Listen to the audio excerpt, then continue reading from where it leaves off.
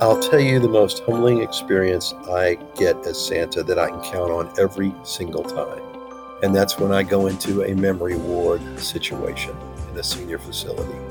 You have, not everybody, but a lot of them, they don't know their husbands or wives of 70 years or their children of 50 years.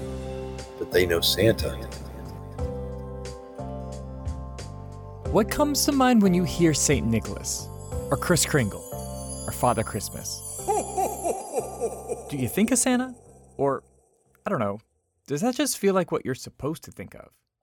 To me, I know I'm supposed to think of these as just other names for Santa, but they never felt right. And no matter how hard I've tried to mash up the syllables, I've never gotten the names anywhere close to each other. So I was told that they were the same person, but in my gut, I couldn't believe it. And you know what? My gut was right. Merry Christmas! All these other titles that are given to Santa, they're not his at all. Not really. What they are his breadcrumbs. They're this little trail, and if we follow it, it'll lead us back all the way to the beginning.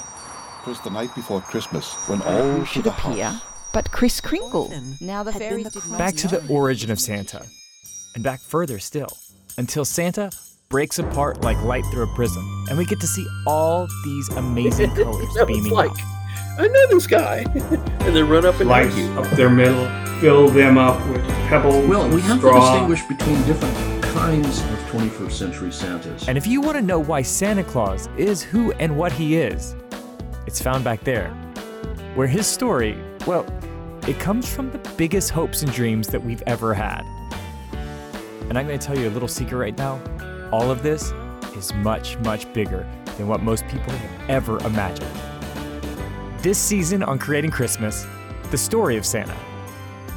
The journey that leads him, well, from everything to your chimney. And maybe he's just much younger than you think.